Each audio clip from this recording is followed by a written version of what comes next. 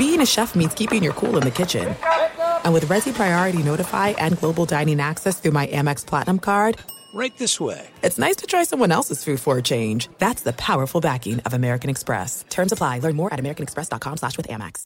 When you buy Kroger brand products, you feel like you're winning. That's because they offer proven quality at lower than low prices. In fact, we guarantee that you and your family will love how Kroger brand products taste, or you get your money back. So next time you're shopping for the family, look for delicious Kroger brand products, because they'll make you all feel like you're winning. Shop now, in-store, or online. Kroger, fresh for everyone. This Father's Day, the Home Depot has the perfect gift to help Dad be everything he can be, because your dad is more than just a dad. He's the groundskeeper of the yard, the perfecter of the patio, and the cleaner of the clippings. This Father's Day, power Dad's doing with the convenience and gas-like power of Milwaukee cordless outdoor tools from the Home Depot. Plus, get up to $150 off select Milwaukee tools. Find the perfect Father's Day gift at the Home Depot. How doers get more done. Shop for Father's Day now in stores or online at homedepot.com. State Farm and DJ Dramos from Life as a Gringo know that getting your money right brings freedom, empowerment, and future success. The mindset work that it takes to retrain your brain to believe that you are someone who can obtain anything you want financially and hit all of those financial goals, and that the only thing holding you back is yourself. I love how she talks about like just demanding how much you believe you're worth, how much you want to make, and how you have to make that declaration. Like a good neighbor, State Farm is there.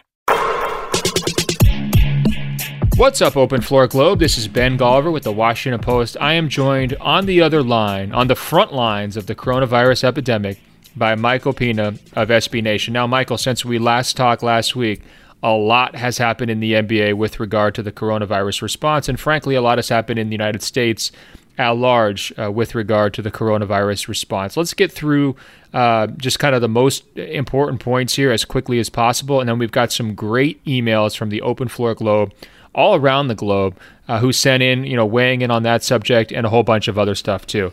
So first things first, Adam Silver on Thursday announced a 30-day hiatus, which would have basically carried the NBA with no games until April 11th. But late Sunday, the CDC, Centers for Disease Control, recommended that all large gatherings of 50 people or more, which would obviously apply to NBA games, and it did specify sporting events under this guideline, should be halted, canceled, or postponed for 8 weeks. So that effectively extended the NBA's hiatus until May 15th, which is more than a month after the normal regular season end date would be concluded, and it's well into what the normal playoff schedule would be.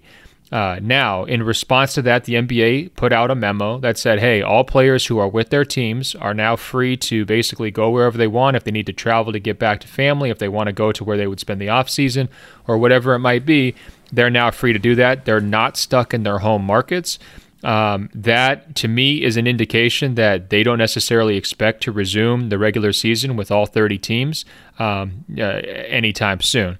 Now, Adrian Wojnarowski of ESPN reported the NBA is kind of bracing for a potential 3-month delay here, just kind of hoping now in a new best-case scenario that they would be able to pick up games in June and potentially, play some sort of a playoff format or pick up the schedule at that point with no fans in attendance. Obviously, that is contingent upon the development of the coronavirus.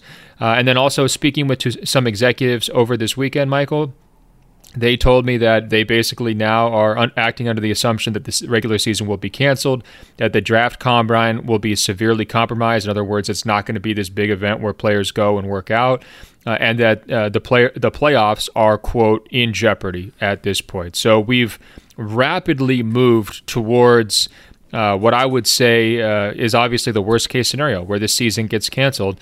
And this is just a few days after Adam Silver had sent a letter to fans and done an interview on TNT expressing a desire to pick up games as soon as possible. So, Michael, as all this news was swirling over the weekend and you were trying to wrap your mind around it, what were your major takeaways, or which of that chronology sticks out to you most? Yeah, I mean, my primary takeaway is that all of this is just really sad, and I never really thought that the 30 days was a realistic delay. What the CDC said, as you mentioned, with 60 days of no gatherings of 50 or more people. So that's like the bare minimum, but that's also just incredibly optimistic when talking about playing professional basketball games. And I mean, I think that the regular season it just does not seem possible to resume or even like logical at this point. It doesn't make sense to play those games given the timeline here and trying to worry about the next season and seasons beyond this one, because that's really what you should be focusing on at this point, in my opinion. So you factor all that in, and I would really, I obviously would love to see the playoffs happen, and I think that June is probably the most realistic or possible start date for something like that, which is, again, just really difficult to wrap your mind around, and how they're going to fit everything in and who's going to compete, if they do compete, or whether or not they'll just cancel everything and just kind of swallow it and deal with the fallout after that, financial, and then just the repercussions of the reputation of the league and just what happens to the players in terms of, like everyone wants to see these storylines carry out, and obviously that just takes such a back seat right now. So it's just all it's difficult to kind of wrap your head around and wrap your arms around. And I think that one of the more difficult things to even process for me was the note in the memo about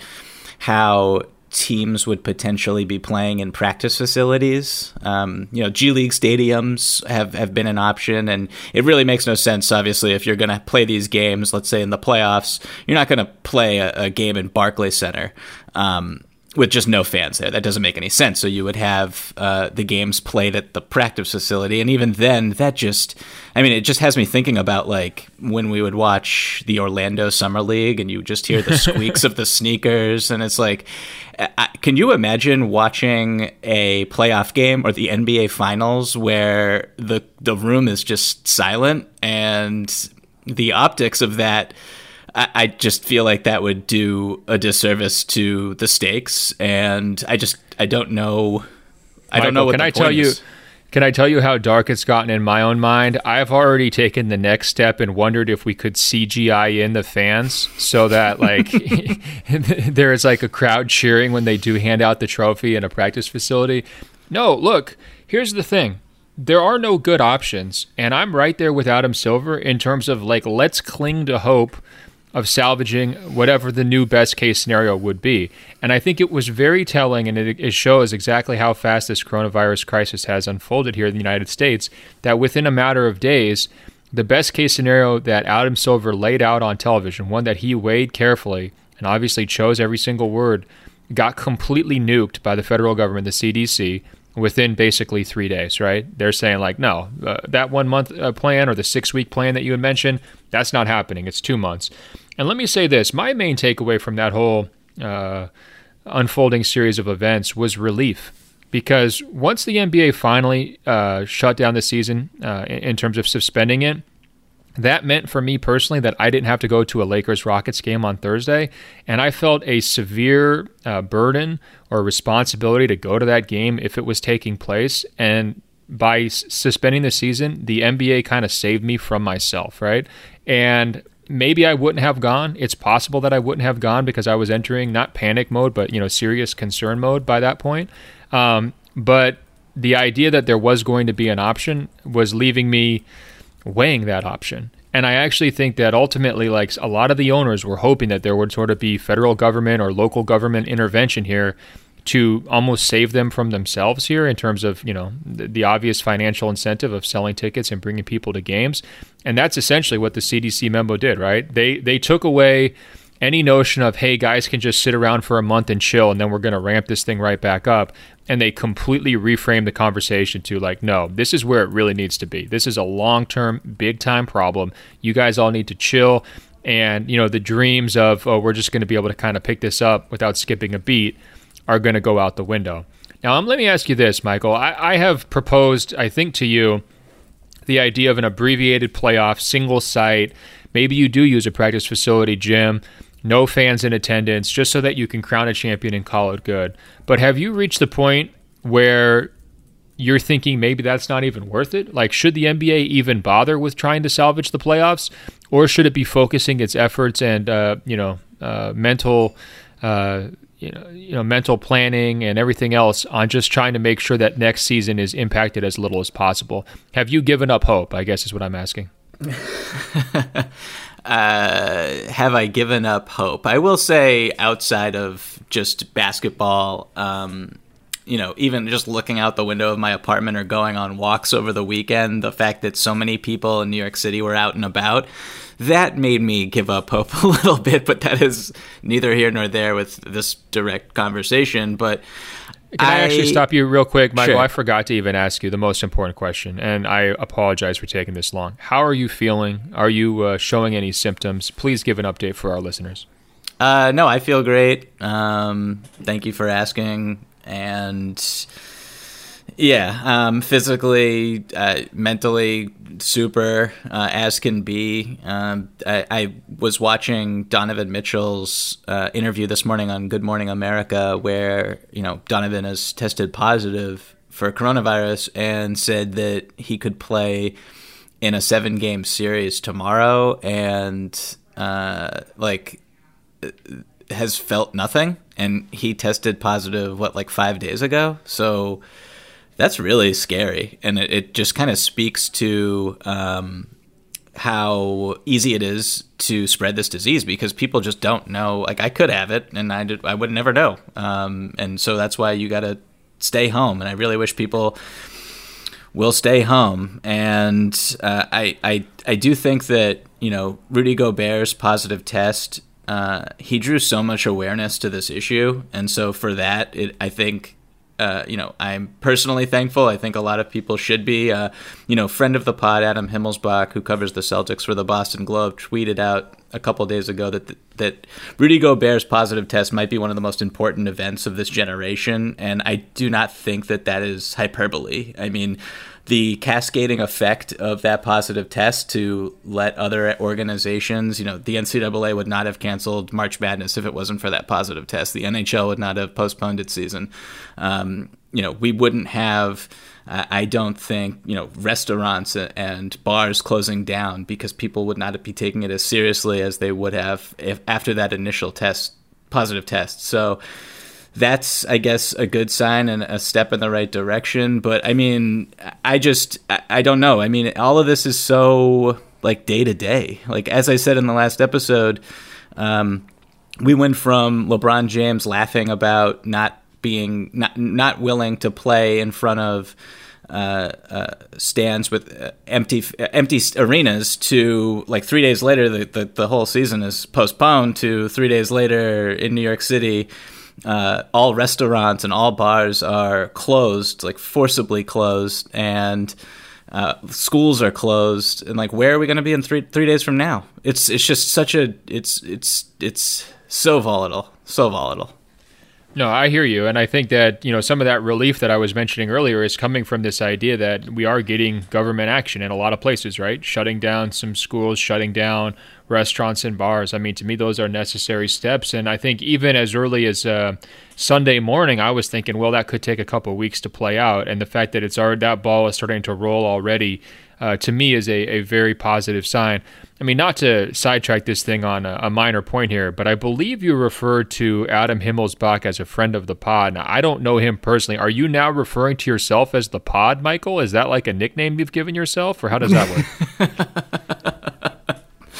Obviously, I'm aware of his excellent work, but this is just such an ego trip from you in the middle of a crisis. It's crazy. I know. I was about to say my ego's swelling. This quarantine is getting to my head. Tap me back down to earth if need be. But Adam is a friend of mine, I should have said instead of that. So shout out to Adam. Michael the Pod Pina. I love it. Here's the deal, Michael. I think you made some really good points on Rudy Gobert. It's just something I wrote about in my Washington Post newsletter that published Monday.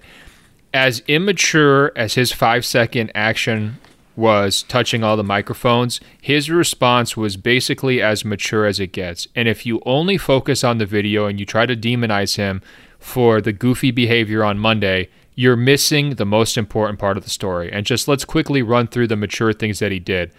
First of all, he submitted to the testing and he was aware of his symptoms, which not everyone does, right? I was reading reports over the weekend about a patient in South Korea who basically resisted the recommendation of a test for multiple days and wound up, infecting a lot of people at a church there when they had actually done a pretty good job of containing, that particular area before her actions, right? We saw a major government official, delay a testing despite contact with people who had tested positive, right? So it's not easy to swallow your pride, swallow your fear, and get tested. So that was a mature response from him, right? Second, he basically shouldered all the blame of being patient zero, even though we're not completely sure he was the first NBA player to get it, right? He was just the first to test positive. So it's possible that Donovan Mitchell gave it to him. It's possible that Christian Wood, who also tested positive from the Detroit Pistons, gave it to Rudy Gobert. It's possibly some other player entirely who hasn't been tested yet gave it to those guys. It's possible that some team employee or some fan or whoever else could have given it to him. Rudy Gobert didn't make any excuses about any of that. He came out and apologized forthrightly. He took responsibility. He called himself out. And he tried to make it right as best you could. That's what leaders should do in crises, and I thought it was phenomenal behavior by him, and I think he was obviously getting some pretty good advice from the people around him, and they played that, to me, brilliantly. On top of that, he donates $500,000. He's making $25 million a year, so he's making a lot of money. That's still a hefty, hefty donation. No small write-off from him. Very impressive, and he donated it to communities that were personally impacted, whether it was where he got tested in Oklahoma, whether it's where he plays in Utah, or whether it's where he's from in France. So I thought it was a thoughtful, smart gesture. And then on top of that, he could have hit out, stayed away from the limelight and just let this thing blow over like a lot of people do when the heat gets turned up. I've been trying to call a lot of health department officials at various places across the country, trying to get answers over the last few days for stories. A lot of people got their voicemail boxes full. A lot of people got their cell phone numbers turned off. A lot of people just not picking up. That's not Rudy Gobert. Rudy Gobert filmed a public service announcement for the NBA explaining in clear personal terms what you should do in response to the coronavirus to keep yourself safe and keep your family members safe. And the last time I checked, it had been viewed by more than 1.5 million people. That's no joke. That's a big-time influence. When we're out here trying to get the message out to the people who you're mad at, Michael, who are hanging out in those bars in New York City just carrying on life as normal, maybe Rudy Gobert's message, a guy who's tested positive, could get through to some of those people. We would hope so. And so from that standpoint, I think, look, don't judge him on the 5 seconds of immaturity. Judge him on the 5 days of maturity after the fact. And we would all be so lucky if everybody acted like Rudy Gobert has here over these last few days. I think we'd be in a better spot as a society. 100% echo all that. And I guess kind of pivoting away from that a little bit, but if there's anything to look at in wanting to be optimistic about this in terms of when will basketball come back. There was an article today on ESPN by Jonathan Gavoni about international play, and I did not know this until I read this story, but games in Turkey, Australia, Brazil, Belarus, Chile, Russia, and Serbia are continuing to be played behind closed doors with no audience members. So those countries, some of them have responded obviously really well to the coronavirus, and they've tested people, and temperatures are taken. The players are getting their temperatures taken every day, and even just citizens are getting temperatures taken in some countries before they step into buildings, gyms, whatever it may be, their own apartments, to try to contain this thing as much as possible. So, the governor of New York even said today, the sooner we shut down, the sooner we can open. So that's something to just kind of, to try to not be as doom and gloom as we are being, even in this time of extreme uncertainty. It is possible that the playoffs do come back. I just want to throw that out there.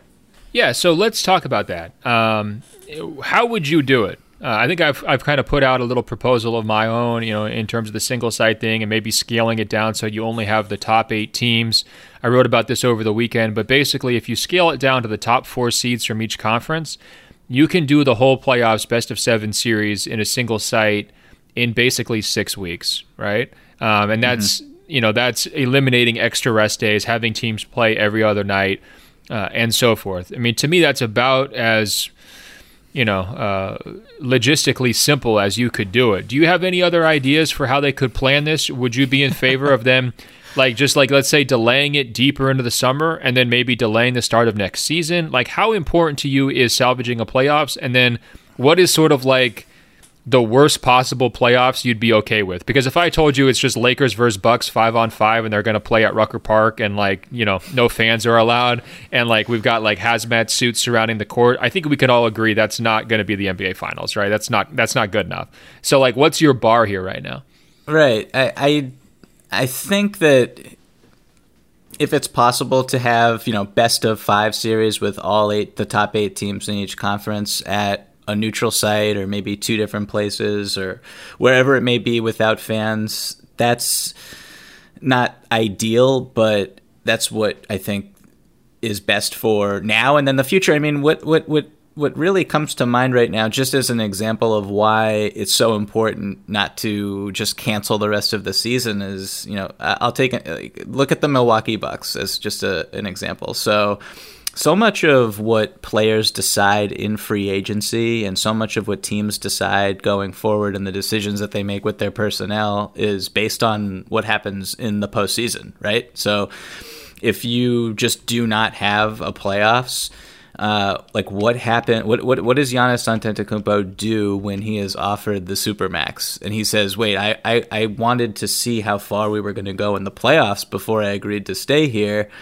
I'm not going to sign this just yet." And so you head into next season. It's what do the Bucks then do? Do they look to trade Giannis? I mean, there's all these different ripple effects that are just really wild that we have not even thought through, I think. And right, because it's sort of like in college, they would say, well, maybe we could give an extra year of eligibility to the seniors that are impacted, right?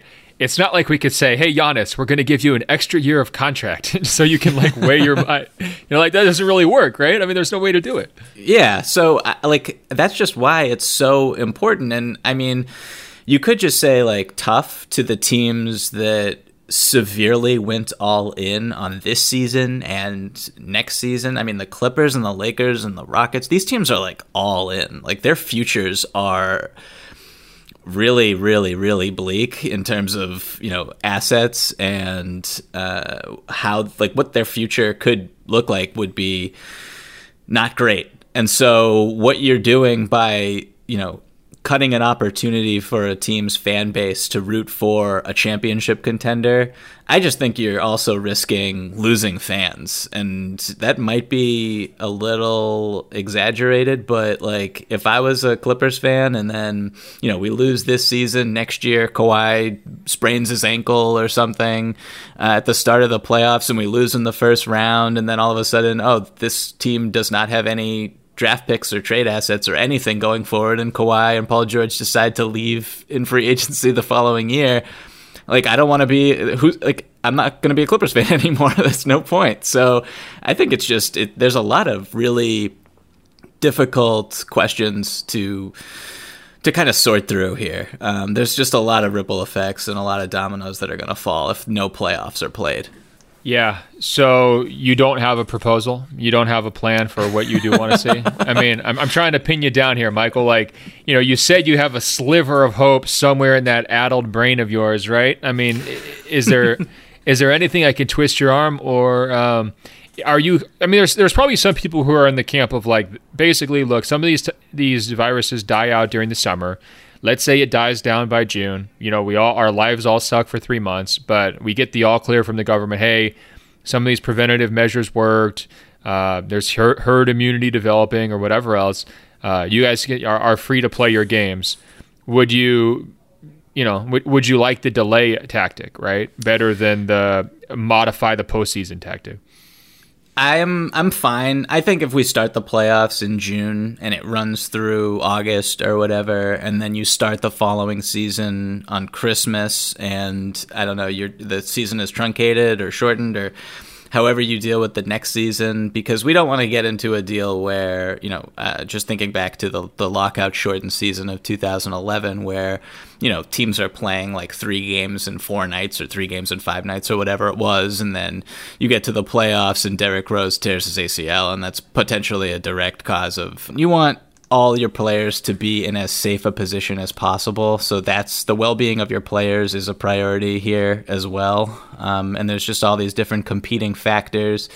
But I guess at the end of the day, I'm for playing the playoffs if we can make it happen in June and then going into August, or delaying it as much as possible with the teams that are in the playoffs right now being able to compete, and then the league figuring out some way to ramp up competition and make sure everybody's in shape, and make sure that everybody's on the quality of the game will be good and everyone will be safe and everyone's in shape enough to play. And I don't know how you do that yet, and that's kind of an afterthought with everything that's going on outside of basketball, but that would be what I would like to see.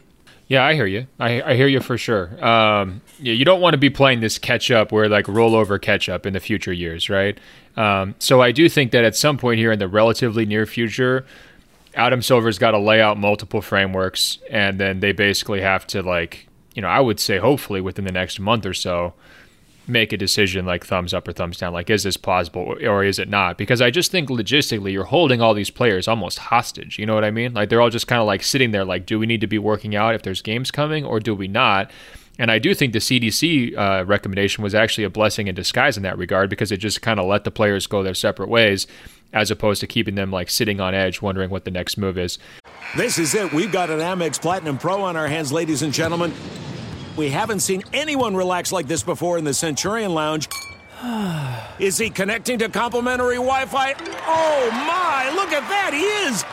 And you will not believe where he's going next. The Amex dedicated card member entrance for the win! Unbelievable! When you get travel perks with Amex Platinum, you're part of the action. That's the powerful backing of American Express. Terms apply. Learn more at americanexpress.com/withAmex. Your credit card should match your lifestyle. At Kemba Financial Credit Union, choose a card with benefits that work for you. For a limited time, all cards have 2% cash back on purchases and 0% interest on balance transfers for a year. Apply at Kemba.org. Restrictions apply. Offer ends June 30th, 2024. What are you looking for in a new smart TV? 4K picture quality? High quality and immersive sound? A sleek design? All of those are givens, but only the new Roku Pro Series has all of those and the Roku streaming experience, an award-winning OS. Get fast, easy access to all your apps like iHeart, where you can stream all your favorite music, radio, and podcasts all day, and regular all-inclusive trips to Roku City. The new Roku Pro Series, a smart TV built by the streaming pros. An October morning in a quiet suburb in a town in Scotland. A man is walking his dog when suddenly shots are fired from a car. The man falls to the ground and the car speeds off. An ordinary residential area, but extraordinary things happen in ordinary places. The instinct right away was it was a political thing. We're talking about Russian-trained, high-ranking officer in the Secret Service. An Assassin Comes to Town, a 6-part podcast. Available now, wherever you get your podcasts. I want to shift gears here real quick, Michael, because we got an email from Morten from Denmark. And he emailed openfloormail@gmail.com, openfloormail@gmail.com. And one thing I love about this show is we've got the global audience, and they love to weigh in all the time, but especially in tough moments. And I thought he is going to bring a lot of important facts to the table, and he's also going to give you a slice of what life is like over there in Denmark. And I think that a lot of it's going to ring true with what we're dealing with here in the United States over the last few days. He writes, as of today, Saturday, the Danish government has closed the borders for all persons except Danish citizens who will be put directly in quarantine upon arrival. Since Thursday, young and healthy people were told not to contact health officials in case of symptoms due to overload of the healthcare system. We are only to contact officials in case of respiratory problems. All gyms, cinemas, bars, clubs, and most restaurants are closed, as well as all events or gatherings of over 100 people. All that are capable of it are working from home. All non-vital contact with persons over the age of 60 is strongly advised against. A friend of mine is a nurse, and they have been told to expect overtime. Hospitals were at or over capacity already before the virus. Nurses and doctors who were in unregulated contact with early infected people are now in quarantine. In both the healthcare system and other vital industries like electricity, water, heat, public transport, half of leaders and experts are in pre-quarantine as we expect people going to work will be infected later.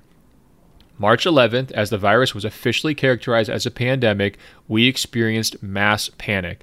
The virus was more widespread here than I believe it is in the United States at that time, considering the size and density of the population. The supermarkets were stripped bare of goods and especially toilet paper. I don't know, but still I found it funny. People were overreacting as the shops were receiving goods as normal, but videos showed people all over the country buying several months' worth of toilet paper, food, and infant formula. A lot of Danes go skiing in Italy and Austria, which is how most of the infected entered the country. One bartender in Austria who tested positive infected 118 Danish people during the last 2 weeks alone. In Denmark, we have one of the strongest governments and healthcare systems in the world. We're a small country which makes decision-making simpler, and our government is stable, and we just had our election this past year. I am sorry to say, but I'm gearing up for the United States, as I believe you guys are 1 to 2 weeks behind us and will have similar spreading. For the United States to avoid spreading, all action must be made this week. I can see that happening now. We thought the Danish government was at the forefront, but they were way too late. And he goes on to say, basically, I work at a warehouse and do not have the option of working from home. I rely on public transport, and every day I handle packages from all over Europe as well as Italy, which is the epicenter in Europe. Even though I do not have any symptoms, I believe the only responsible thing for me to do is to assume I carry the virus. So I keep a distance to elderly and diseased people. I wash my hands before entering public spaces and try to touch as little as possible. I believe society must go on and that me going to work is a part of that, but I take precautions for the sake of the vulnerable around me. Of course, I am worried about my parents' health, but I'm not overly worried about the situation as a whole.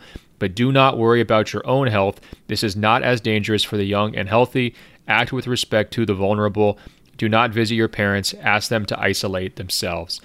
And he points out that the mortality rate for Italians in their 80s right now is 16.6%, which is a stunning high number. And I was looking at some pictures of Italian newspapers, Michael, with just pages and pages of obituaries adding up.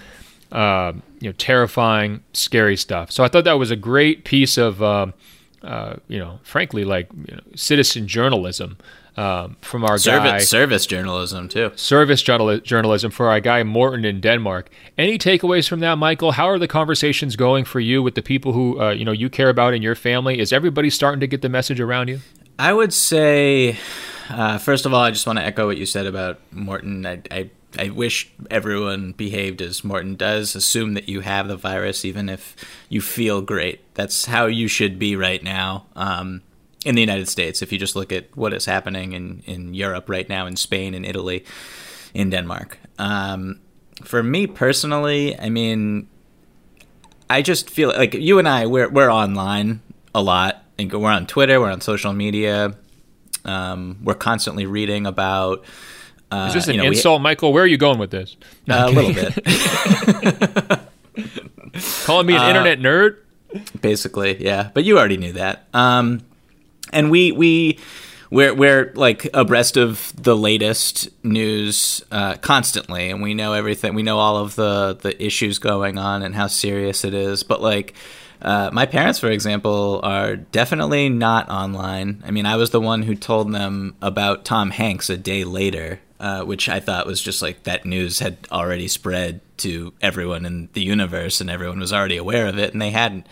And so when I talked to them about, hey, you got to stay home, you shouldn't go out, you shouldn't, I mean, over the weekend, they were talking to me about how they were thinking about going to a dinner party. It's like, absolutely not. Like, and so they look at me like I'm crazy and I'm overreacting, and they've been on this earth twice as long as I have, and they know better, and that's just, it's difficult to have those conversations, but you have to be as forceful as you possibly can, and no human being can make another do what they want them to do, but you just have to give evidence. You have to beg, really, with the ones you love who aren't thinking about thinking that this is as serious as it really is, and really pleading the case that, real quick, pleading the case that even if you are not worried about yourself, you should be worried about other people, because the spreading of it is really one of the bigger issues at hand. Great points. The only thing I'd add, too, for your strategies in terms of communicating with your parents is personalize it. Let them know what you're doing, not that you're telling them to do stuff, right? That worked for me. Once I started changing my tone to say, look, I'm staying inside, I want you to stay inside, right? Or I'm cutting back all trips to the grocery store from once a week to once a month, or I'm ordering my groceries online instead of going in person, right? Or the only exercise I'm doing is a walk around the block by myself with no one else within 6 feet, right? When you're making those kinds of statements, first of all, you're modeling the proper behavior, but you're also saying, look, you're taking it seriously as well. It's not like you're trying to impose some rules on them. And I do think that hopefully a lot of society made some progress on how serious this is over the last 4 or 5 days. Of course, there's a group out there that you described that just still has not gotten it. And unfortunately, we are all kind of subjected to the weakest link here, if that kind of behavior continues. But certainly we all need to do our own part. Hey, we got an interesting email from JC in France, and I think that he put this well. You were trying to struggle to find some hope and optimism earlier, Michael, and let's be honest. I mean, aside from giving yourself a new nickname, The Pod, I mean, we could hear it in your voice, but it's been a tough day for you, and so keep your head up. But I think JC's got some good perspective. He writes, "It's so sad to watch the coronavirus spread around the world and impact the professional sports world. Indeed, people, health, and safety should be the number one priority on a global level. Kudos to the NBA for reacting quite on time, in his opinion." And JC continues, "However, just like all other major events that could be viewed as negative, let's try to view this as an opportunity. The classic mantra, I never lose, either I win or I learn. There's a lot we could learn here." And then JC asks us if, we're interested in, potentially going back through, the history of the NBA, talking about past seasons, maybe doing episodes about some all-time greats and things of that nature.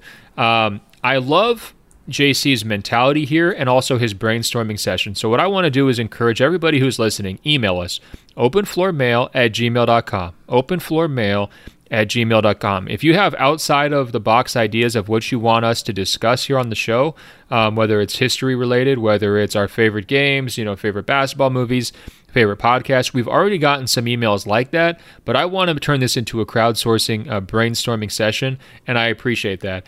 And one other point I want to make here real quickly, Michael, is that this is absolutely an opportunity, right? For me, this idea of New Year's resolutions always falls a little bit flat because it always happens right in the middle of the NBA season when I'm already locked into an hour-by-hour routine, sometimes a 15-minute by 15-minute routine, right? Where like my days are accounted for, so making big structural changes to my life is difficult.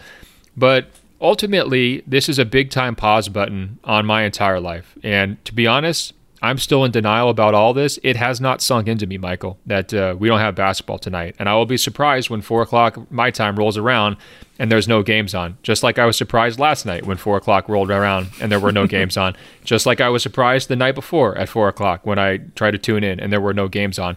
And I'll be honest, I'm a little bit worried about when that's going to hit, right? Because so much of my own time, energy, mental brain power, and personal happiness is tied up in this sport. But JC is right. This is an awesome opportunity to prioritize potentially other things in your life and to take steps forward to being the kind of person you want to be. So for me, that's meant a couple things, Michael, and I don't know if you've already gone down this path, but I have changed my diet up a little bit. I got some recommendations recently, do more protein, do less carbs. And, it's easy to eat a lot of carbs when you're pulling long nights and there's pizza at the arena and everything else. So that's one thing that I've changed. I'm sleeping more. I'm trying to make sure that I get 7 hours of sleep every single night, no matter what. I look at it like I have no excuses. If I'm not up until 1 a.m. writing, why am I not getting 7 hours of sleep, right? That's just kind of an obvious one. And then another one is I'm extending my exercise, right? So normally I was walking 5 to 6 miles a day. I'm going longer now. There's some extra time. Whatever time I would have been spending, sitting down in front of a television watching a game or commuting to Staples Center, sometimes 5, 6, 8 hours a week back and forth, getting to games. To me, that is now time I can spend productively. And then I'm also exploring, these things called books. And I'm not sure if most people know what those are. I know for a fact you know about books because you're always Instagramming about your book reading, Michael, which is one of the coolest things about you. But books are actually sort of like blog posts, but longer, more thought out, and a lot of times just passion projects. And you can learn a ton for them. So I'm digging back into some of the reading habits as well. So, those are things that I'll fully acknowledge as soon as we have basketball back. Some of those things are going to slip back to how they were, right? But JC's point about an opportunity is dead on here. And if you guys are making any changes to your lives during this time period in terms of reprioritizing, I would love to hear about it. Michael, what is your self-care plan? What does your health and wellness outlook look like here over the last few days? Have you started to think about these things too, these strategies?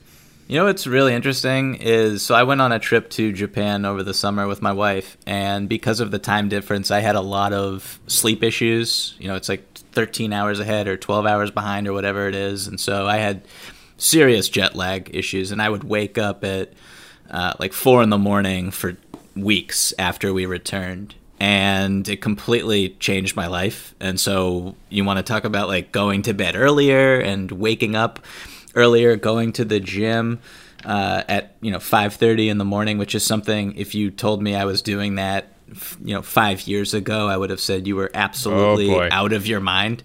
Michael, you got old before our eyes. That's what happened. I know. That's exactly what happened. So that lifestyle change has been like totally incredible. And instead of waking up at whatever time my body basically I've been forcing myself to wake up, and it's been very easy actually, because once your body kind of settles in and has a routine, it's not that big of a deal. I mean, you get tired at 9 o'clock at night, and you're like I couldn't stay up later if I wanted to. So, I DVR the West Coast games. I watch them the following morning over a cup of coffee at like 6:30 or 7 o'clock, and then by 10 o'clock, I've like done a whole work day basically, and it's opened up time for me to read, as you said. I love reading, and I think that a lot of the habits that you're picking up right now, Ben, you will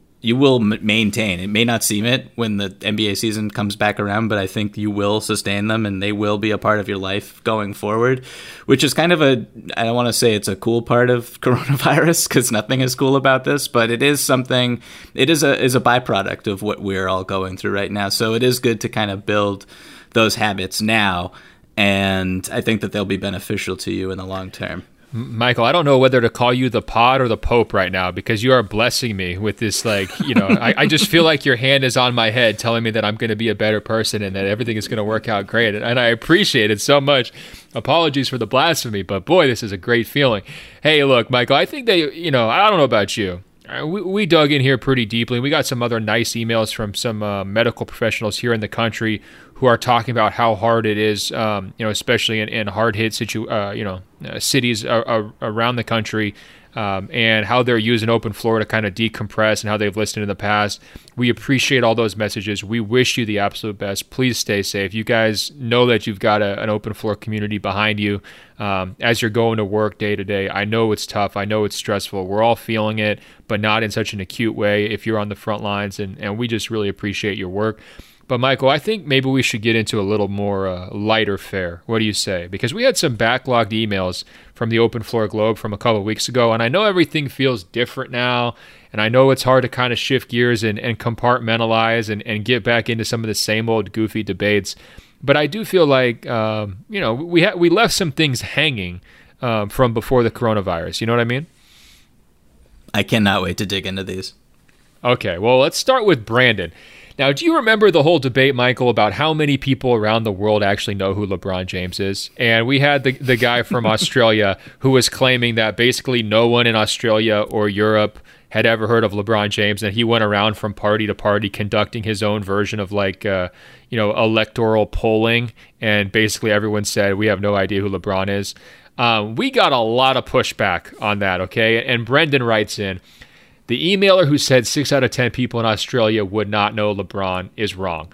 I live in Melbourne, and everybody I know or engage with at least knows the name LeBron. My wife's stepfather knows nothing about basketball, but he came over when I was watching a game, and he asked, is this LeBron's team?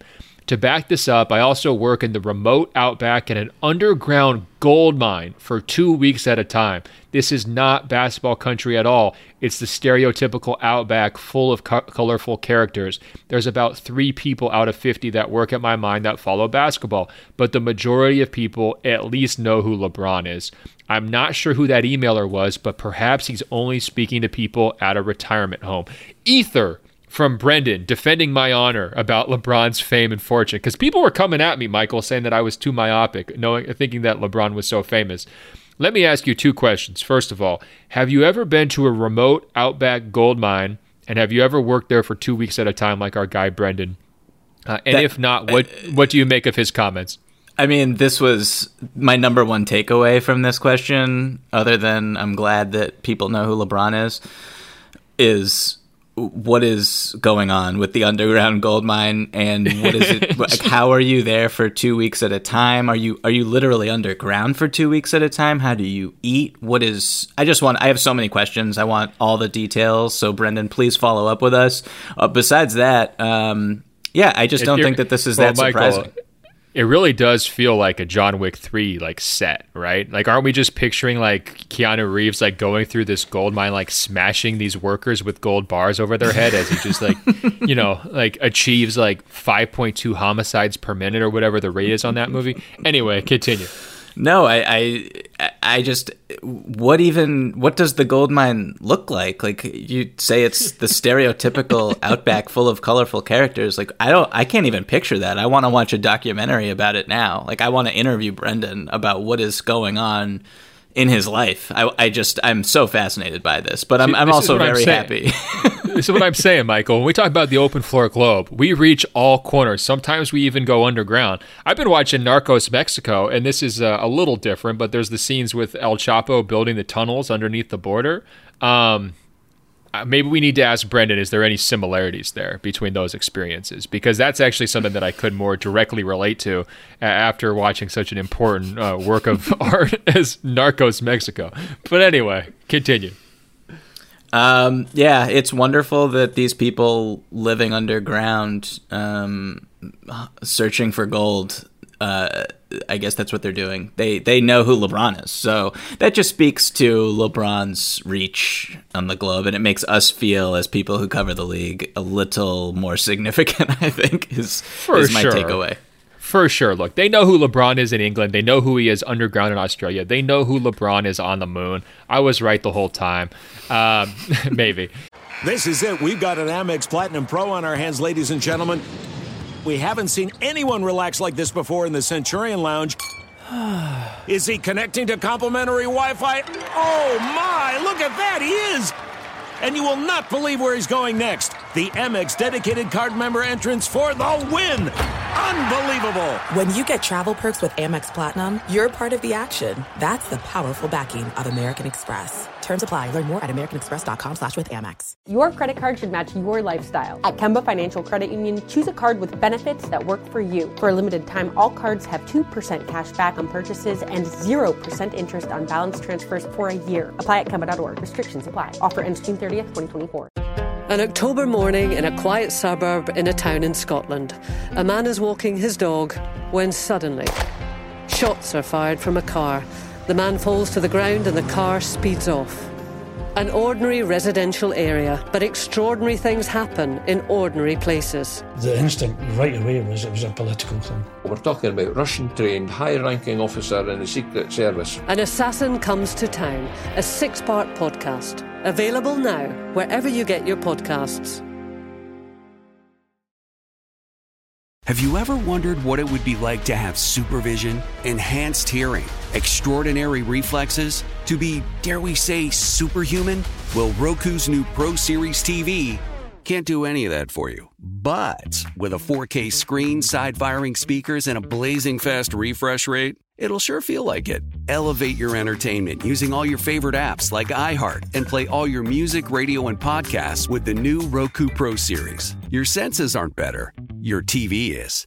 Okay, here's a more serious subject, okay, Michael? This comes in from Jonathan. I've been wanting to read this one for a while. He writes, after all the madness with the Astros cheating scandal, it has become even more clear that people are obsessed with cheating.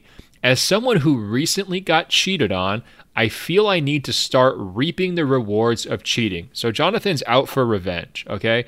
He says, it makes me sick that the boring game of baseball is back. It makes me even sicker to think that the night I got cheated on was the night I decided to stay home and watch Aaron Gordon get cheated out of his second slam dunk contest. I'm writing this email with tears in my eyes, but determination in my heart. As a longtime Orlando Magic fan, is there anything I can do to make cheating work in my favor? I just want a cheating scandal that I can enjoy. I am broken, dumbfounded, and betrayed. Michael, I'm going to allow you to get your thoughts together for a second. I just want to say this. Jonathan, if you have enough heart to be a long-time Orlando Magic fan, and your significant other was not willing to watch Aaron Gordon in the dunk contest with you, you dodged a bullet. You did not get cheated on. Your life just got significantly better, okay? This was never going to work. If that's how diehard you were, if you were going to prioritize rightly watching the Aaron Gordon slam dunk contest and she was stepping out, bro, you're good. Don't even sweat it for a second. Don't cry. Dry your eye. Rebound. You're going to be so much better off in 2020. Now, granted, you're going to have some time to use these dating apps over the next few months, all right? So you get your reps in. Let's not go out to social situations. Let's not rush back into the pool here. Let's remember social distancing. But you're better off. And that is from me to you. I promise you, I've never met her. I've never met you. But I could tell you just from this email alone, your life is already on the upswing, even if you haven't realized it yet. Michael, how can Jonathan make cheating work for him? Yes, shout out to you, Jonathan, from me, Michael the Podpina. All the respect in the world. I second everything that Ben just said. When Wait, Ben, all of it? Because I laid it on a little thick, Michael. You really second all of it. I do. I second all of it. When you first sent me this email, though, Ben, I got to say, like, I wrote in the outline, my note was, I have no idea how to answer this question, is what I wrote. But since, actually, I have a way that I'm going to tie this into what is happening right now. Love it. Do it. I'm just kind of thinking on my feet here. So the NBA is not drug testing players right now, which is a very interesting decision and an agreement that came to between the league and the Players Association. So players right now are technically, I guess, not allowed to take drugs and performance-enhancing drugs and marijuana or anything like that. But if they did, I don't think the NBA would be able to stop them. So under that kind of curtain, I guess the best cheating scandal possible would be if the league were to come back in June and the entire time, knowing that the Orlando Magic are going to get an opportunity to play in the playoffs, the whole time the Orlando Magic were pumping Aaron Gordon, pumping Jonathan Isaac, who should be healthy by then, pumping Mo Bamba, who I know for a fact they badly want him to gain some weight and be a physical force, instead of popping for threes when he sets screens. You pump those guys full of as much performance-enhancing drugs as possible. I hope I don't get fired for this response, but that would be the greatest cheating scandal for an Orlando Magic fan I can think of. What an answer. Okay, so Michael, we were doing really, really well as like a public service, public health podcast until that moment. Now I think we've been disbarred. Like or whatever the medical version is, they've taken away our medical licenses, which we obviously just printed out on Microsoft Word before the show. Here's the deal, Jonathan. You're falling into a mental trap. You don't actually want to get revenge here. And Michael laid out what revenge could look like. Would you be proud of that title ring if Aaron Gordon all of a sudden was, the 6'9" and 450 pounds, and he's jumping from the three-point line for dunking? You might have some questions about how that worked, and you might have some questions about, how much pride and happiness you'd have from that title. What you need to do is let it go. That's the most important thing that you can do. Move on. Do not seek revenge in your life. Do not try to make cheating work for you, because cheating will not work for you. It's a dead end, man. And you're seeing one side of it, but I promise you, your former partner, also, a walking, ticking time bomb here with the strategy of life. And you can be better. It sounds like you are better. And, stick to your principles and your guns. Don't allow other people to pull you down to their level. All right, Michael, lighter note. We have a real rant here from my guy Yago in the Bay Area. And, not too long ago, you had some doubts and skepticism about Steph Curry in terms of him turning 32 this week. How much high-level basketball did he have left? Was he going to be able to turn the Golden State Warriors into contenders next season? Were they even going to be a playoff team? I believe you had the Phoenix Suns ranked over them potentially in your power rankings, which outraged a lot of people in the Bay Area. And, part of the fun with this show, Michael, is that when people really disagree, they'll come at you hard. And my guy Yago does not pull any punches whatsoever. So I'm just going to read his email in full, because why not? We got a little time to burn here. And then I'm going to open the floor to you for any response you would like to have, okay? That sounds fair enough. He starts off, and this is as the address, right? So it's not like, Dear Michael. He starts off, for Christ's sakes, comma. The dismissal and disrespect Michael just did of Steph Curry is unbelievable. In 4 months, this guy is already writing him off and doesn't think he can be the best player on a contending team, let alone a playoff team. That's when I almost got in an accident on the highway. Now, all the bloated praise Michael has been giving to diet superstars like Trae Young or Devin Booker makes sense now. And so does his endorsement and support of James Harden and the Rockets. Wasn't Chris Paul one of this guy's favorite players also? It's all adding up, man. Michael, you've been sensible and even-keeled ever since you showed up on the pod, but this one ground my gears, literally. Yes, the supporting cast for the Dubs doesn't look very good right now, but it's been the same old story ever since KD got here. They've had a weak, questionable bench. No, they're not going to be a shoo-in finals team again. Most likely you have to give them the benefit of the doubt of a playoff team, and even possibly an upper-tier playoff team. There are many moves yet to come, but if they win the health odds just like any other team needs, you have to give that trio of Steph, Klay Thompson, and Draymond Green more respect. Yes, Steph has an injury history, but look at the NBA these days. Everybody besides LeBron maybe gets hurt and has major injuries. You can't pencil anyone in for sure, let alone the Mavericks, given Luka's ankle sprains and Kristaps' Bambi legs. Nice little shot there from Yago.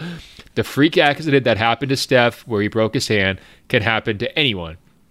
Every year, stars and teams are going to suffer injuries, so that's not a reason in and of itself to disqualify the Warriors. It did take them out this year, and probability has it that it won't happen 2 years in a row. We'll see what happens, but give Steph way more respect. Last night's game against the Raptors should hopefully have started reminding you of his transcendent talent that actually impacts winning. Sheesh. So Yago went all the way in on you, Michael, and I do think Steph played, one game, and then he immediately got the flu and hasn't been back because the season's been over. So that game against Toronto was promising. I'm with Yago on that. I thought that Steph looked pretty darn good for the long layoff, but it wasn't necessarily the largest sample size. I don't believe you were predicting that Steph would be diagnosed with the flu when you were tearing apart his entire reputation, Michael. But do you have any response here to Yago and his outrage? I mean, first of all, I'm not going to lean so hard into I don't even recall being this disrespectful to Steph, to be honest. And I do like how Yago covers all of the criticisms, and he cites them in his email, but doesn't really have an answer. And, saying it's been the same old story ever since KD got here, that they've had a weak or questionable bench. Last I checked, Kevin Durant is no longer on the team, and he's one of the 15 best players of all time. So that seems like a legitimate loss and a reason for concern. I think contextually, when I made the statements that I did about Steph, I also said that if he was returning in December or January, then what was happening could have been a little bit more exciting. And that my greater point was that there are 30 teams in the league, and that we just spent 5 years obsessing over one of them, and that it was okay not to live and die about how good Curry would be over the next few weeks when his team will look so much different next year anyway. So I don't really understand the outrage here, but I respect and admire someone who is willing to write an email that long.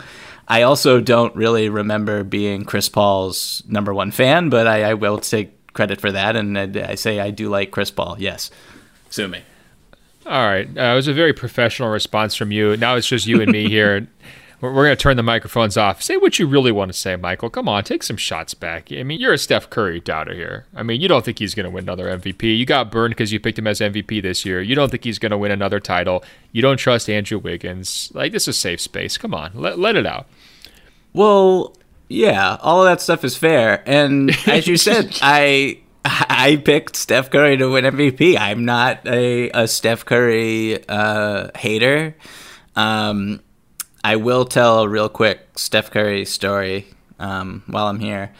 I guess it was 2 years ago, or I guess maybe it was last season or 2 years ago. I cannot remember off the top of my head. But I wrote an article, and the headline was "Why Steph Curry is Declining." And it was probably the most incendiary article that I've ever written, and the whole piece was very positive about Steph. If you can go back and read it, maybe we'll put it in the show notes or something like that. A very positive piece. I was a victim of the headline, I feel like, that to this day.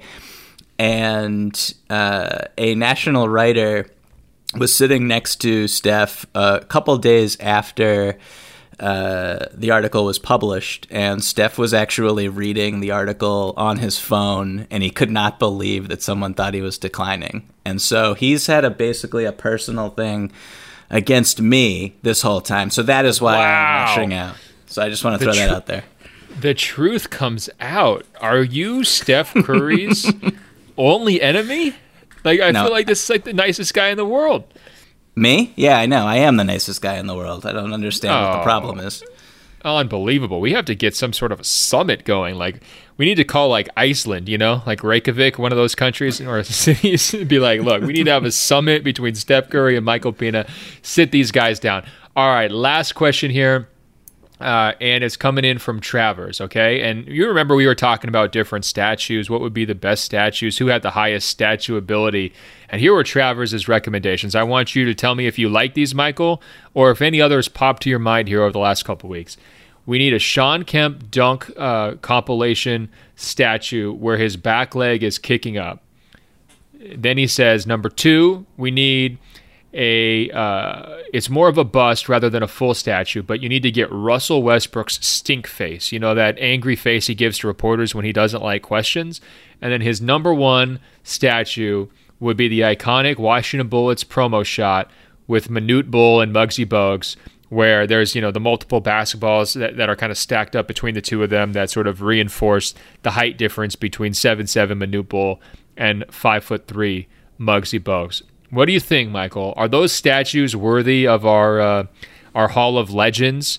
Do we maybe have like an oddities room where we throw a few of these in here from Travers? What do you think?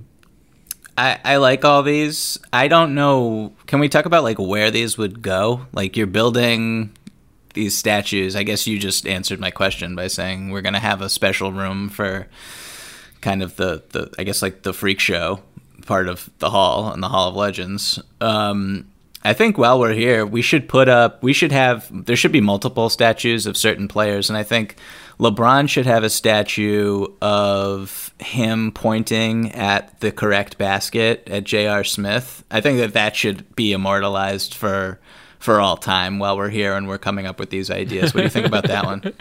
Not bad at all. I'm actually picturing like, okay, let's have the real Hall of Legends, and I'm just going to compare this to San Antonio. So like San Antonio, they've got the Alamo, right? And that's what everybody wants to go and see.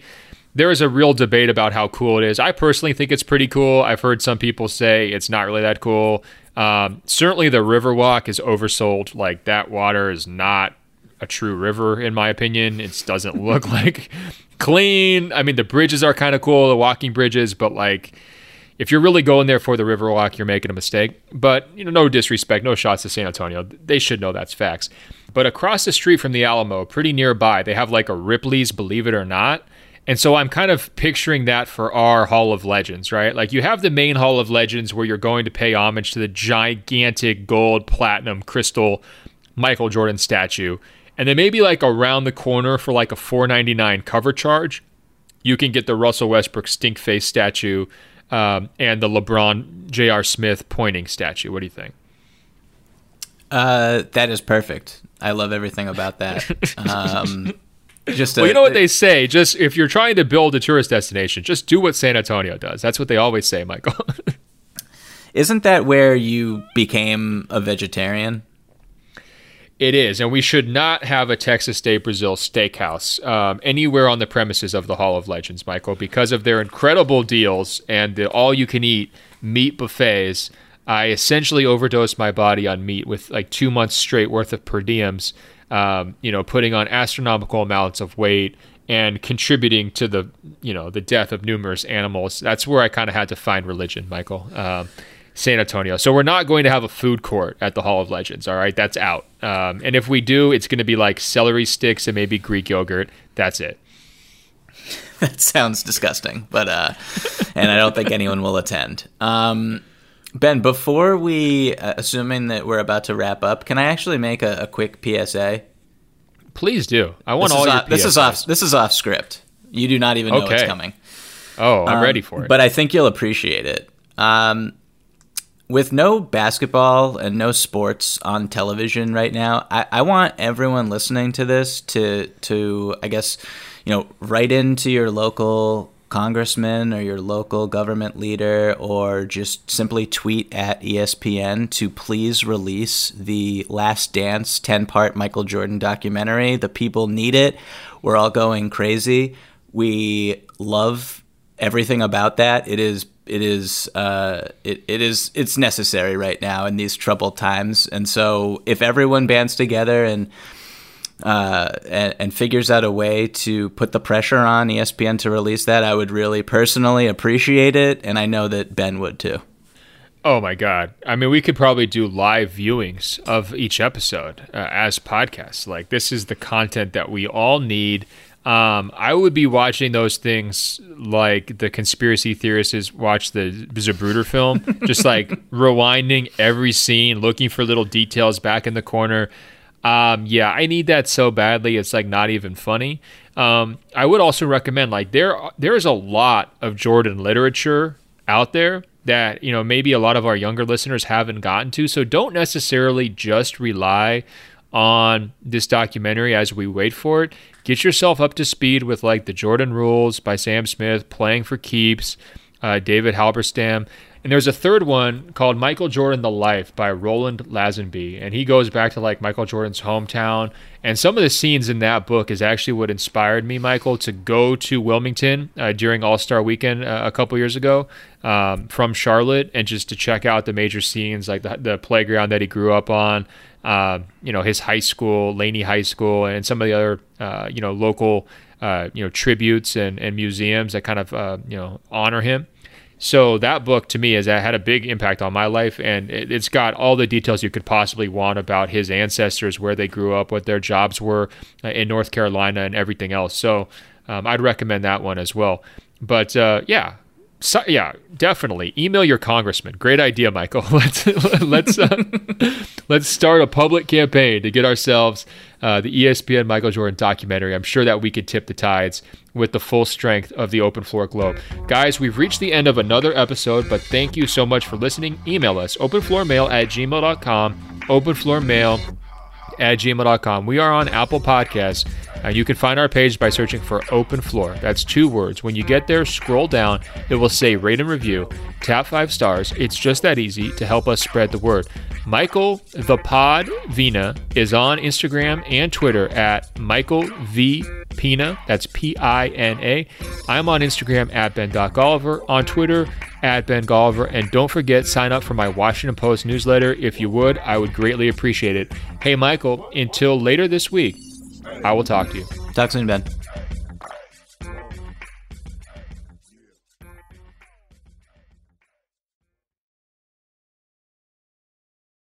Your credit card should match your lifestyle. At Kemba Financial Credit Union, choose a card with benefits that work for you. For a limited time, all cards have 2% cash back on purchases and 0% interest on balance transfers for a year. Apply at Kemba.org. Restrictions apply. Offer ends June 30th, 2024. Hello, iHeart listener. We have a confession to make. Both iHeart and this commercial you're listening to right now would probably sound a heck of a lot better on the new Roku Pro Series TV. It's got side-firing speakers that fill your room with sound, Dolby Atmos audio that puts you right in the middle of the entertainment, and the ability to pair seamlessly with your home theater sound systems that already have surround sound and booming bass. If all that sounds too good to be true, it'll sound even better on the new Roku Pro Series. Your hearing isn't better, your TV is. An October morning in a quiet suburb in a town in Scotland.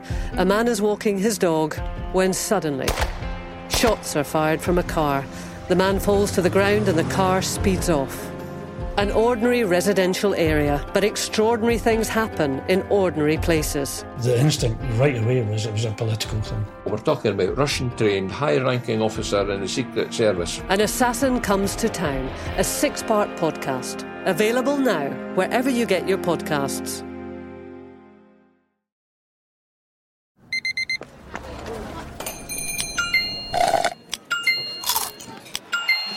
With your Amex card, entertainment benefits like special ticket access and pre-sales to select can't-miss events while supplies last make every tap music to your ears.